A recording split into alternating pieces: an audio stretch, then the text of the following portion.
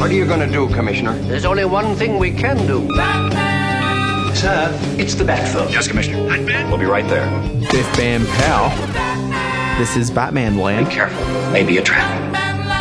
Each week we chat about the 1966 Batman TV show. We're Batman and Robin, the crime fighters. We discuss the episodes to air this week on SBS Viceland. My name is Dan Barrett. I'm an editor at SBS, and I'm joined here by a colleague of mine, a man who won't sit down for dinner for anything less than $100 a plate. Let's go, Robin. It's Nick Bassine.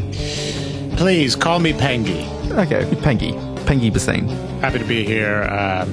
Got a lot of stuff to work through today, so let's get going. Look, we really do. So serious today. He's got a lot going on. And joining us, returning to the BATMANLAND cave, it's the guy I rely on to count all of the bullets. It's Mick Rudd. I can count up to 100 bullets, and that's it. Yeah? That's about all I can do. But yeah, it's hard work in those machine guns. When you hit 100, you just run out of fingers. Yeah. Fingers, toes, there's a lot. Yeah. Hey, good to be back. Thanks for asking me back. No, it's great to have you back. You were a very enthusiastic BATMANLAND contributor. And quite frankly, I needed a bit of that in my life. I mean, having an opportunity to watch an episode and really focus on it, I dig it. I love it. Also, it's for work. It's work. I could watch Batman on my desk and no one questions me. It's great. Yeah, I feel I do a bit too much of that. Nick? I don't do nearly enough. Here's the thing. This is going to be a contentious BATMANLAND where both myself and Mick quite keen on this episode. Yeah. Nick Bassine, not so much. Oh, controversy. Yeah, I am curious. I hopefully eventually will get to why you liked it so much. I don't really understand. I was a bit surprised as well, because I generally don't like the Penguin episodes so much. I really, really like the performance of Burgess Meredith as the Penguin, but I don't generally like the episodes. The character doesn't really just work for me. I think he's always great. I love Burgess Meredith. I mean, I love the... I think that's fantastic. And he holds that monocle so well. It just stays there. Yeah. And I love that he smokes his way through all of this stuff. Do you reckon he's really fantastic. I noticed the smoke. There was smoke. Yeah, I don't know if he's smoke. Do we ever see him take a drag? Was it white smoke or purple smoke? It was white smoke when I noticed it. Yeah, it might be real then. Yeah, because it was definitely a different colour from the smoke that came out of the umbrella later in the episode.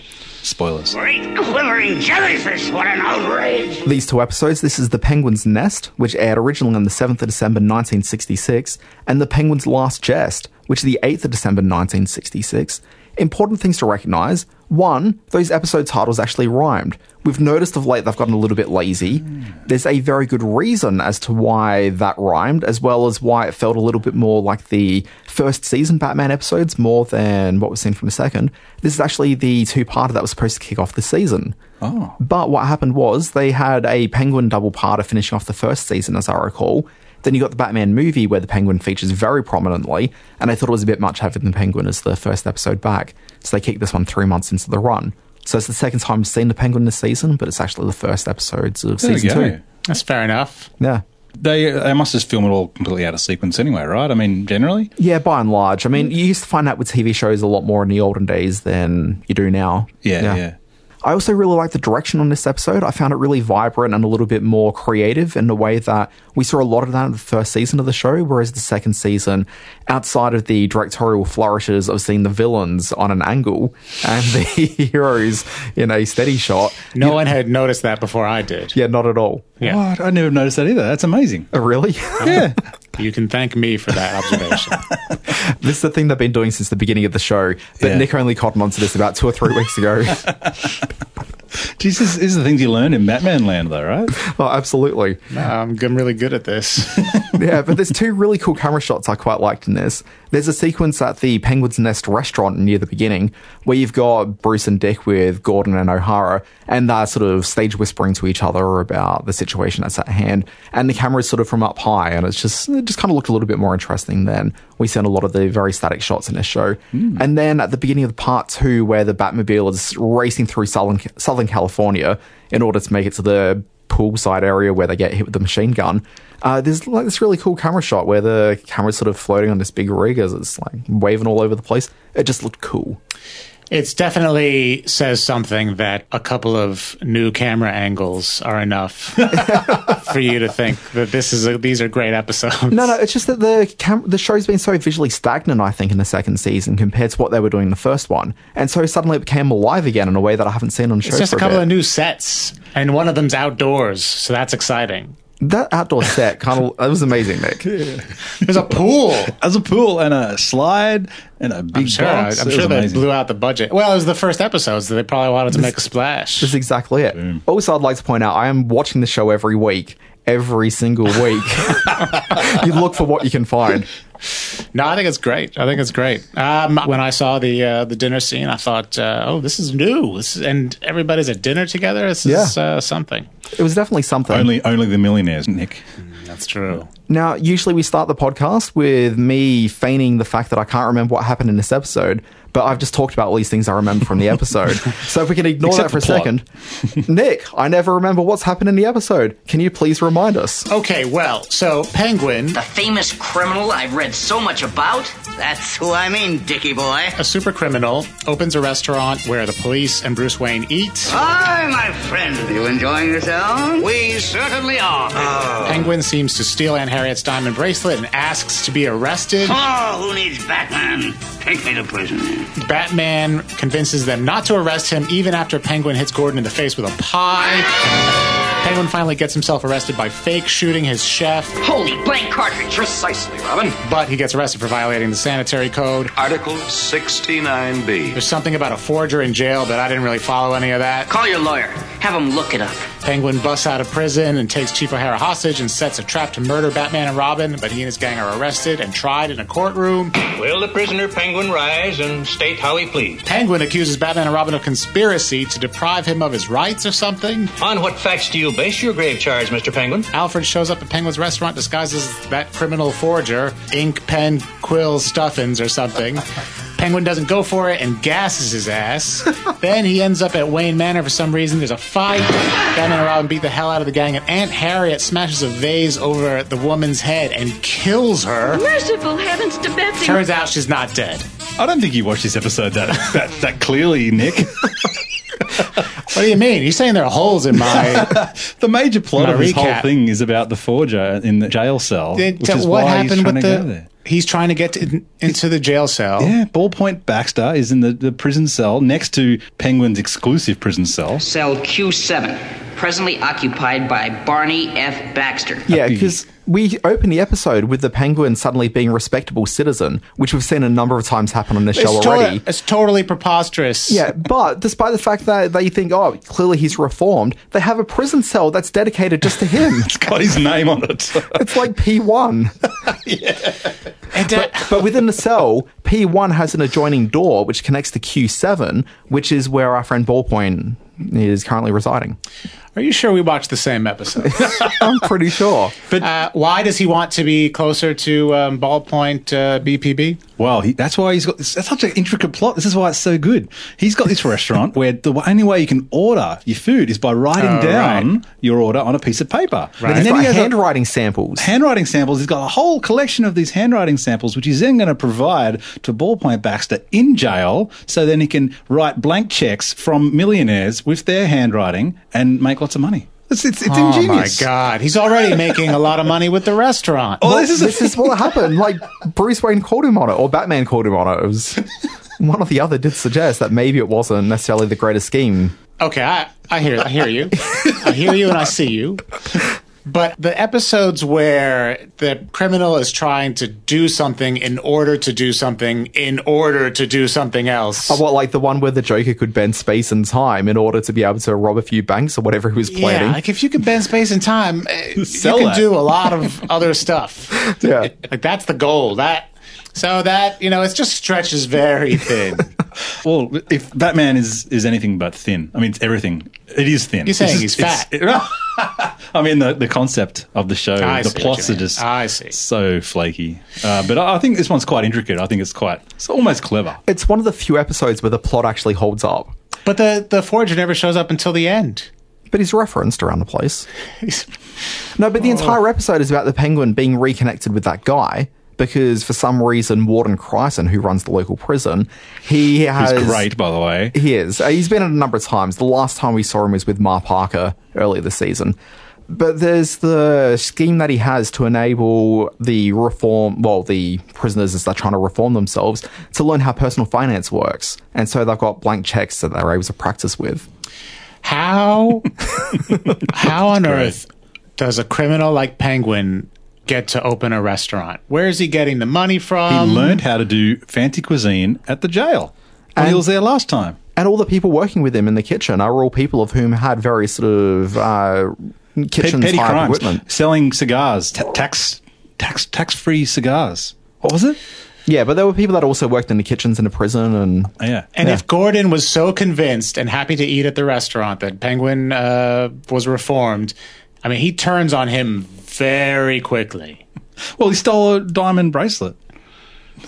See, you didn't watch it, did he? No, I did. I know. Did we watch the same episode? I definitely watched it, but it's just so he's just so dumb. He can't. He was all in on the Penguin, and then a diamond bracelet goes missing, and he's reformed, right? I mean, obviously, people go to prison, even though they keep the cell for him just in case. Yeah, exactly. He's been reformed. He's all good now. He's opened a restaurant. He's gone legit. Speaking of the restaurant, which is only available to the rich people of Gotham and their friends, it's a $100 cover charge to be able to go in there. Yeah. I believe every plate was the value of about $87 per person. Yeah. Only millionaires can afford that, Dan. Exactly. These are 1966 prices as well. What is that now for inflation? Well, for a point of comparison, and I don't have restaurant prices in front of me, but earlier this week was Valentine's Day. I'm sure we all gave and received, mementos of love. Yes. When I didn't get anything. Sorry, next year I'll get you something. Okay. I was walking through a nearby shopping centre. There was a florist, which I know does a huge amount of business each year, because I used to work near it, so I saw the big queues there each year. Walking past there, bunch of roses. It was one of the very few bunches which you could buy, which you didn't have to pre-order. Okay, $450 for that bunch of roses. How many? It was like a lot. I've got a photo here. I didn't count them. Long stem? Red? It was definitely red. There was more than 12, but it was a big bunch of roses. That is an outrage. Absolutely. You should have torn that place apart like Jesus at the market. Just tore it apart. I would have, but I've got an injury this week, yeah. Only millionaires could afford that. And the $187 it cost to go to Penguin's restaurant. Oh, my God. I just showed a photo of the price tag. That is outrageous. Absolutely. Easy, gentlemen. Control your emotion. That's a hate crime. It is. Batman should be investigating that, is what I'm thinking. God. Such a racket, Valentine's Day.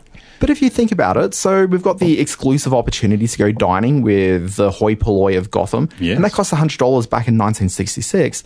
A $450 bouquet of roses. It sounds ridiculous, but in terms of inflation, maybe you're doing a pretty good deal with those roses.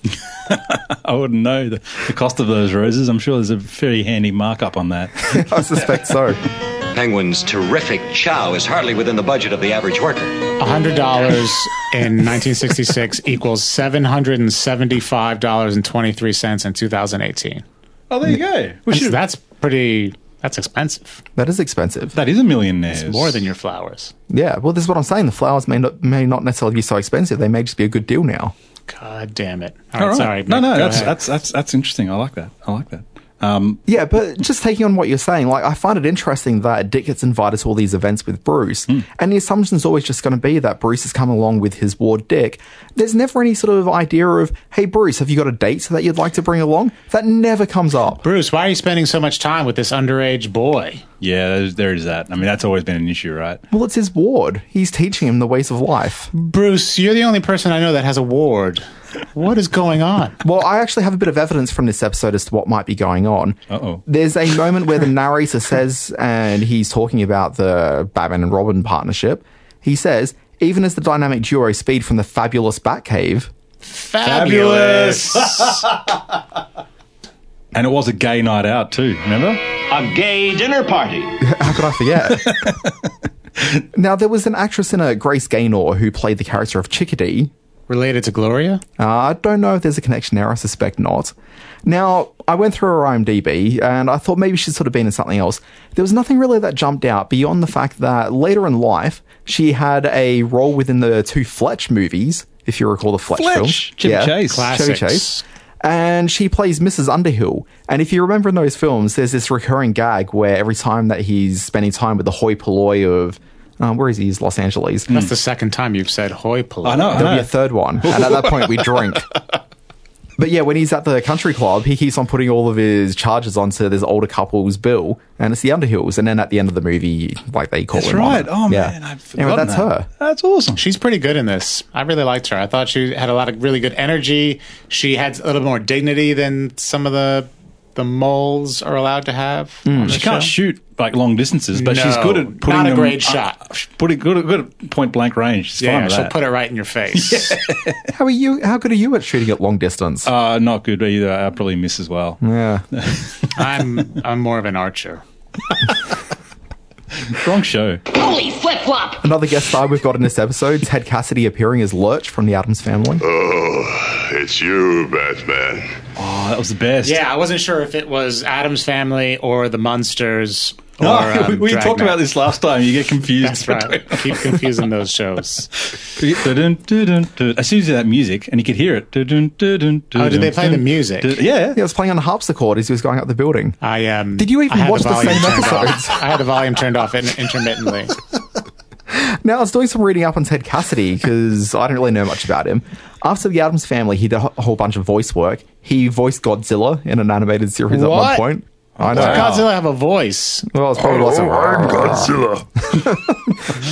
That sounded a little bit like Yoda. Is what that sounded like. Maybe he's... Yeah. But anyway, he was interviewed at one point as to what was your favourite role over the years. And I should say he started out as a basketballer and that didn't really play out, so he got involved in film and TV. But he was asked what his favourite role was, and he pretty much said he doesn't really want to be remembered for any of them because he hasn't liked any of the work that he's done. And he was still waiting for that one great role. Wow. That's amazing. Yeah. Good for him. Now, his role as Lurch in the Addams Family apparently was supposed to be a non-speaking role, which was the case in the Addams Family comic strips. But he improvised in the first episode You right. and they loved it, and so he became He's the butler. He's the butler. Amazing. Speaking of comic strips, this episode actually was taken from the comic strip, which I think people have sort of looked at as a positive because some of the comic strip stories are quite good and they did that originally, but this actual episode was pretty much taken straight from the comic. Yeah, so the opening sequence, apparently leading up to the part where Gordon gets the pie in the face, apparently it's in the comics. Wait, what? In the comics, the Penguin is allowed to open a restaurant? Yeah. Apparently. Oh, my God. It was What era of Batman are we talking about? I can help you out here. It's from the Penguin's Nest comic, which appeared in Batman issue 36 in 1946.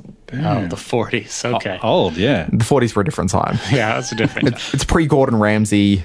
Gordon Ramsay. Well, I just think it's celebrity chefs. Oh, right. I didn't. I thought for a second it was a Batman villain I hadn't heard of. Gordon Ramsay, the dreaded Gordon Ramsay. He's in the other cell that connects to the Penguins. So he's in G3. The anti-crime computer is amazing in this episode. Do I miss this? The computer is... They use their computer to find out who is in the prison. Like, it's a supercomputer. What does it tell him? Who's in the prison, so they can work out that the forger is in the cell next door to where the Penguin would have gone if he gets sent to jail. See, it's so intricate. There was some other technology in the episode as well, which was a mystery that I've been trying to work out is the bat poles, because they slide down and they're in costume.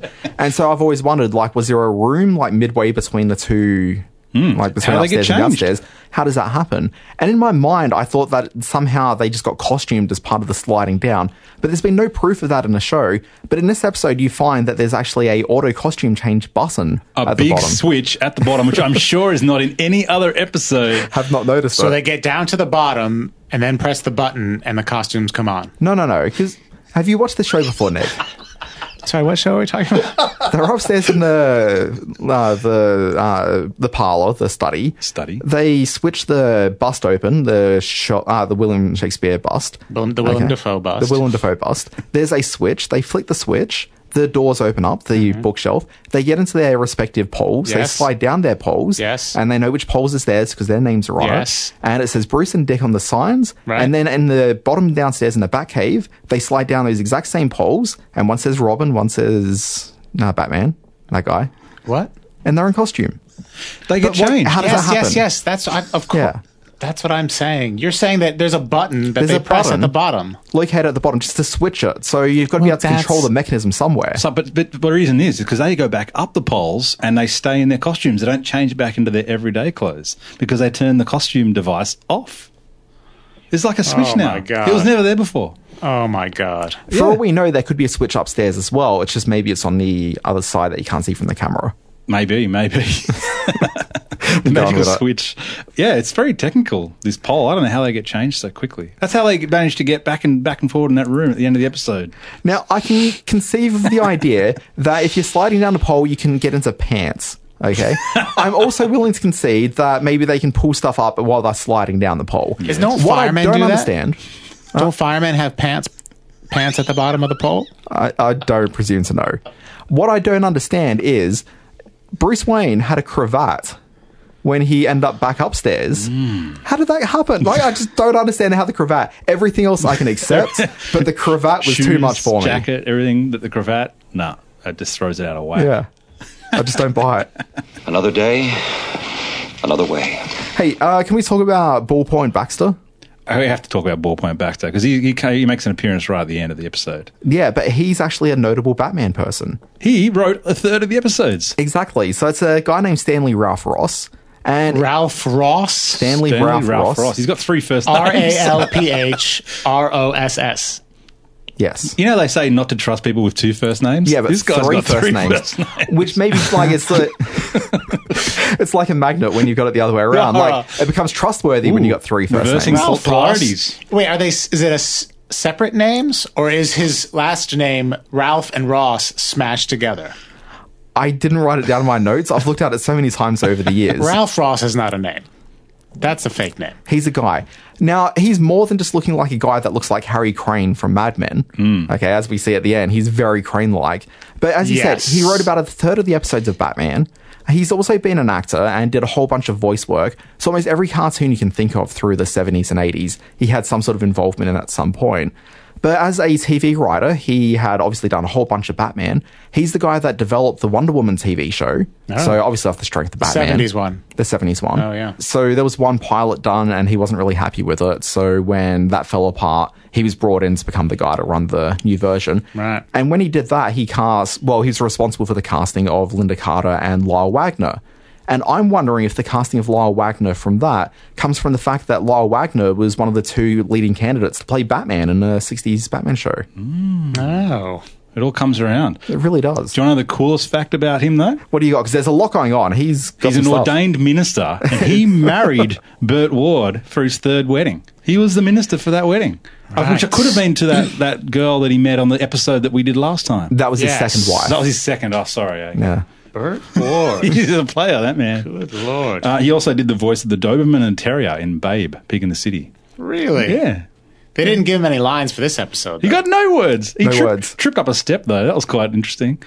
Also, just because obviously they knew it was going to be him playing it, there's a line in the script which refers to him as like the ugly forger. I wrote that down too. It's fantastic. And now, Nick, this is probably going to relate to you more than us, but the ABC Wide World of Sports in the US, there's the phrase in the opening intro for it which refers to the thrill of victory and the agony of defeat. Yeah, that's right. Iconic TV line. Yeah. He wrote that. Oh, really? Yeah. There's so many stats about this guy. He's a TV hero. He really is. I would legitimately be interested in seeing some sort of biopic or something of him. Like, I kind of feel that he's kind of been and touched everything along the way. You know, he also looked like, what's the name of the dude that plays Dwight on The Office? He also looks like Rainn Wilson. Oh, from The Office, played Dwight Schrute. Yeah. Yeah. He just been doing a 2-episode run in Star Trek Discovery as well. Yeah. Let's give that a minute for the listeners to take it in and what it means. I really enjoy the way that Dwight Schrute just destroyed the energy in the room.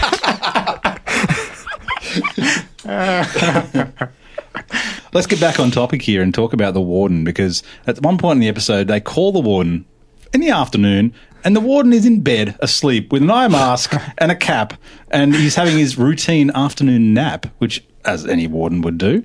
Well, I mean, we are assuming, though, that he keeps 9 to 5 hours. Maybe he decides to keep like a later or an earlier shift. Maybe does a night shift at the prison. Maybe Do you know he's busy. why did people used to wear Nightcaps. Nightcaps. I don't know.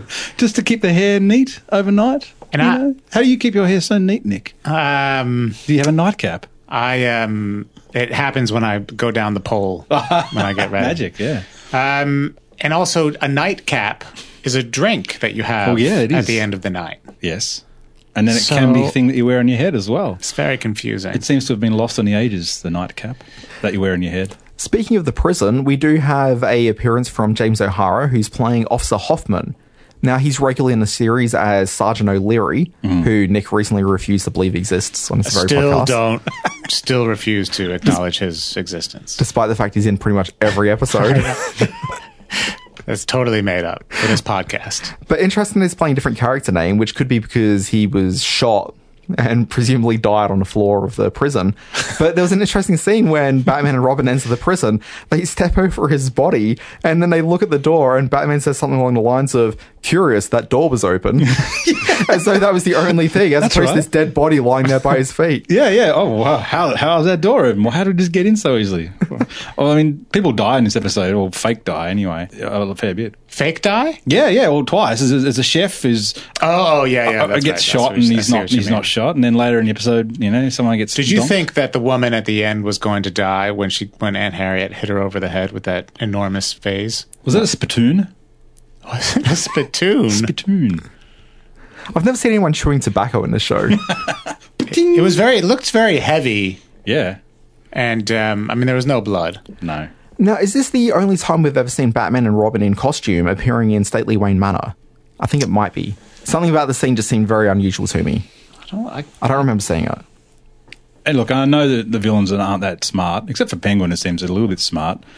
But surely, by this stage, they would have worked out that Batman and Robin and this other guy who has a ward about the same age as Robin in the same house who talk the same way. Standing in the exact same spot in costume and then out of costume. Even on the phone that one time, I think Robin started talking as Robin and Bruce goes, no, you're Dick right now. And he's like, oh yeah. And then he started talking exactly the same way that Robin would speak on the phone. Yeah, he didn't change his voice, just kind of made it sound a little bit lighter. Maybe. A little bit dicky. But speaking of phones, one of the best parts of this episode we haven't talked about are the adjacent phone boxes. At the beginning, we totally forgot about this. I love this moment. This is great. It's pretty good. Best. Yeah. They go to call Batman. So Commissioner Gordon in the restaurant goes, "Oh, we better get Batman." And Penguin goes, "No, we don't need Batman. Just send me to jail." Anyway, they go call Batman, and Bruce is like, "Oh, I'm going to make a call." Jumps into the phone box next to Commissioner Gordon. Even talks to him. "Oh, I'm just making a call." "Okay, me too." And then magically they patched the phone from the Batcave through from the call that Commissioner Gordon made. I mean, it was amazing technology back then. They could just patch it. Alfred was on the job, luckily in the Batcave at the right place, right time, dusting the supercomputer. Oh, I just loved how they just all worked together. I don't understand why they needed to call Batman to arrest the Penguin when there are policemen right there. Well, it's because Bruce Wayne suggests it. And if Bruce Wayne suggests something, you listen. These police, they're awful. You remember that episode I did last time where he did petty crimes and they said, "Well, we better get Batman onto this because it's very important." Similarly, this time, Penguin wants to go to jail. This is only can be answered by Batman. He's the only person who can explain this. Now, when you were talking about the phone booth scene, you referred to it as the best scene. I would maybe argue that because this episode is also the one that features Batman and Robin representing the state system in the courtroom. Oh, yes! With the little bat symbol on the case and the bat symbol on everything. On the books. The lawyers' stuff. Oh, this is really good. This is what makes this episode amazing. There's so many amazing bits. Yeah, that was a nice scene. I did like that scene, the courtroom scene. Yeah, and I like that there's no jury to speak of. At no point is the Penguin really going to be judged by his peers, but rather the Penguin just suggests that, "Oh, I was acting crazy because I was under duress," and the judge is like, "Yeah, story checks out."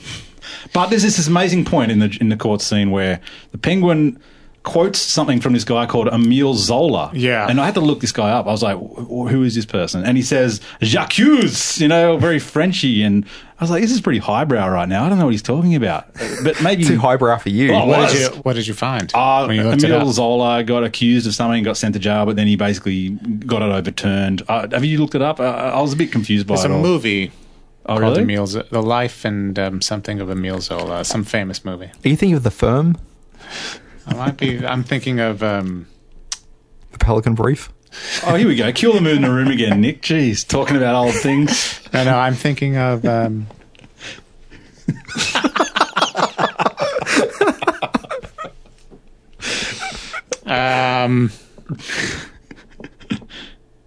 what's the one he did before The Firm?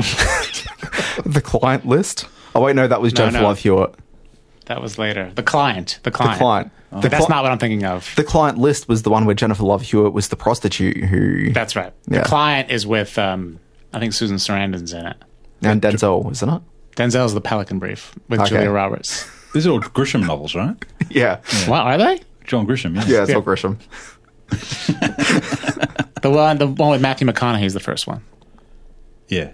The thing about Batmanland is you get a broad look at popular culture. We don't just talk about Batman, we talk about John Grisham adaptations. I'm trying to think of the Samuel L. Jackson line. Yes, they deserve to die, and I hope they burn in hell. Oh, yeah, that's right. Powerful.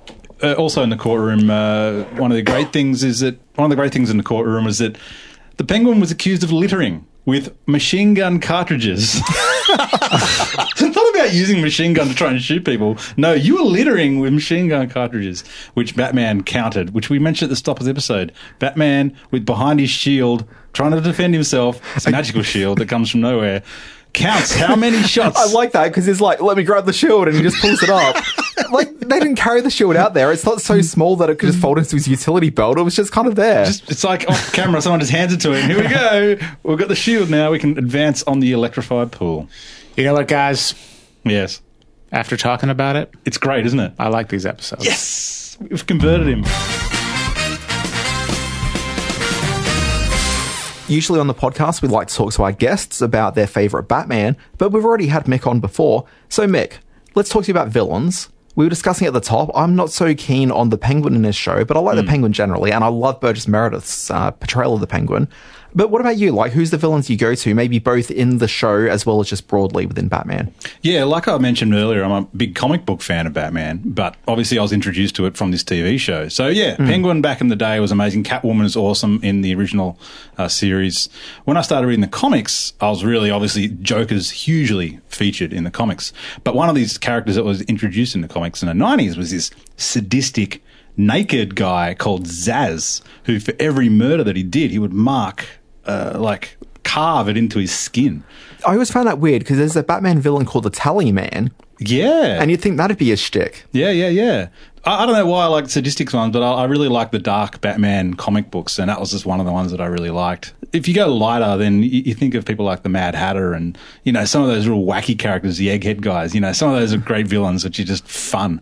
But because I'm into those dark comic ones, I really like those dark villains. Yeah. What about Professor Pig? What? Professor Pig, that came in the Grant Morrison comics. Yeah. That's PYG. Yeah. Oh my God, I forgot all about that. What about... And you call yourself a fan. Yeah. What about Deacon Blackfire? Deacon Blackfire? Where are you digging these from? Sorry. I meant, what about Penny Plunderer? Penny Plunderer? Somebody's discovered Wikipedia. What about Angleman? See, if you were like trying to prove to someone that you were a hardcore Batman fan, you'd drop all these villains and say, hey, they were the coolest villains. You don't know what you're talking about. What about the Film Freak? Oh, I remember the Film Freak. No, I don't really. I was just trying to sound cool. I actually do remember Film Freak. I mean, I'm looking at, obviously, a list of Batman villains. I don't know most of these people. What about Magpie? Also, Sheldon Cooper from The Big Bang Theory is on this list for some reason. Is there a villain called Sheldon? No, it's the Big Bang Theory guy. Oh, right. There we go. Dan, you love The Big Bang Theory. Oh, look, I mean, obviously it's my favourite show. I guess maybe he doesn't like Batman. Oh, because I don't know. There's an Madam Zodiac? I know Madam Zodiac. Nisa Ratko? No, I got nothing there. You know, they like to refer things in the new movies to the old original episodes. There's a point where Penguin called himself PN Gwyn. and they used that in one of the later movies. Oh, did they? It must be Batman Returns. In Batman Returns. Yeah, I think so, where he orders some missiles or something under the name PN Gwyn, and they refer back to this episode. Really? It's fantastic. That's great. It is legitimately great. It's I did my research, I'll tell you what. Hey, I have a question. I have a quick question. Yeah. Batman at some point says "Great Scott"? Does he? Well, he says Isn't that he says it as Captain Bruce when he's sort of doing the voice acting from the back as though like Batman and Robin have just passed Bruce and Dick in the stately Wayne Manor. Isn't that where he says it? Doesn't he? I thought he says it when the chef gets fake shot. Maybe he used a few sort of old-timey phrases. But that's a Captain Kirk thing, isn't it? Great Scott. Great Scott. I don't know. I know it more as Back to the something Future. which, I mean, Back to the Future. Back to the Future. I also know Perry White saying it in the Superman comics. Yes. No. Isn't that Caesar's Ghost?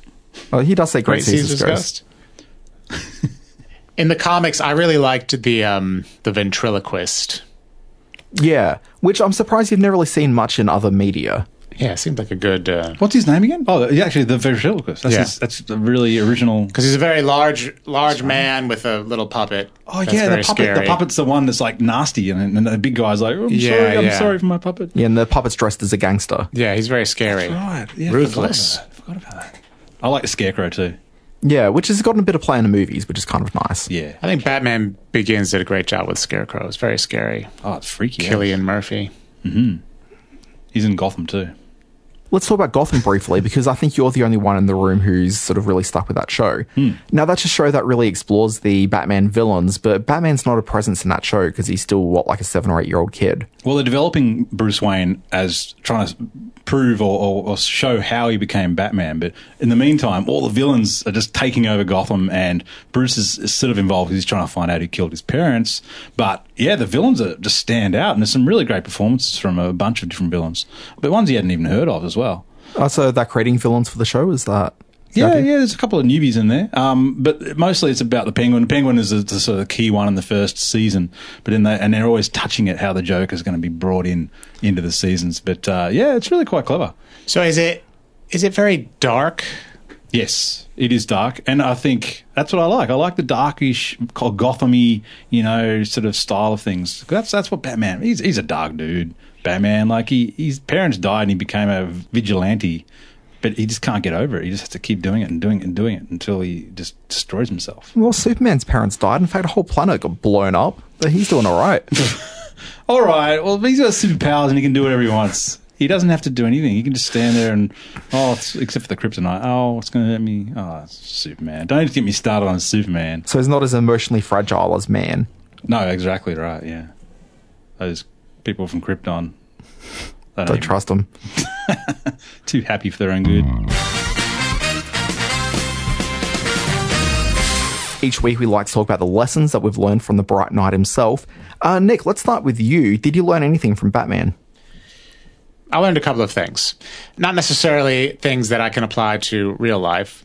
So Penguin's in prison and Batman says, he calls him a Bush League bird, which is fair enough. But then it looks like Robin flips him off. Gives the bird the bird. Yeah, and then they walk out of there. That'd be great. I guess I learned that people used to do that back then. But if he's not doing it, then I've got a different lesson. If you've got a refrigerator and it's secret, put a sign on there. Otherwise, how do you know it's a secret? Fair call. Yeah, I agree. Mick, what did you learn? My big lesson is if you're going to have a slippery slide going into a pool, try and make sure that slide is actually pointed into the pool and not onto the concrete on the side of the pool. Because if you'll notice in the episode when they're pushing the crate down the slide, Chickadee does that. I don't know how many takes it took to do this, but it basically bounces off the edge of the concrete of the pool because the slide is not even pointed into the pool. I don't know why. Yes, if you're going to have a slide into a pool, make sure it goes into the pool. I contend that you already knew that going into this episode and you didn't actually learn that. You're just trying to prove your superiority over Batman. I actually paused and went back and had a look at the slide. I can give you a screenshot if you like. I have no doubt that this happened, but I think you knew that was bad positioning before you watched the episode. You didn't learn that from Batman this week. I did. Dan, what did you learn? This week I learned, and basically I think it's a lesson that we're going to take away for, many years to come, if you suffer from Moldavian food poisoning, you just get your ass out of there. You go to your local family doctor. It's very important. Must go straight away. Where is Moldavia? I'm feeling a case of the Moldavian food poisoning right now. Wait, Moldavia has made an appearance before on the show. In the very first episode, remember there's the elephant and the Riddler has some sort of scheme going on with Batman and Robin are hiding in the elephant. What? And I'm pretty sure that there's like the Prime Minister of Moldavia or someone. I thought it's a king. Maybe it's a king? I'm not up to Moldavian politics of late. If the listeners could just hold on a minute while we look this up.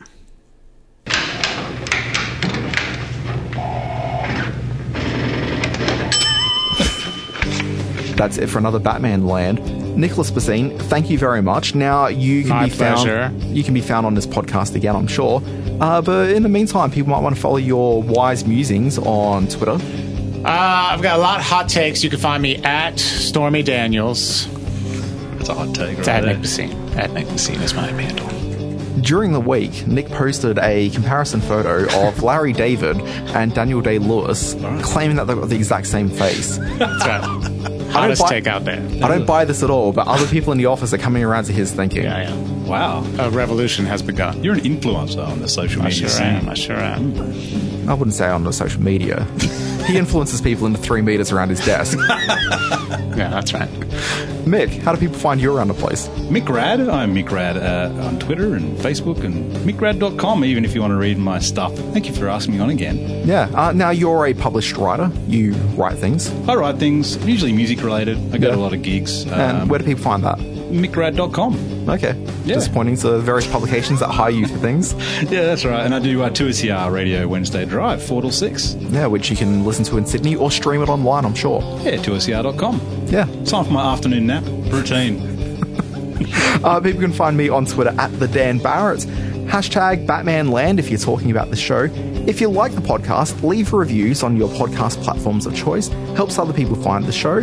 That's on your Apple Podcasts, on your Overcast, your Pocket Casts, whatever your apps might be. Anyway, folks, we'll be back next week for another Batman Land. Same Batman Land time, same Batman Land channel. Until then.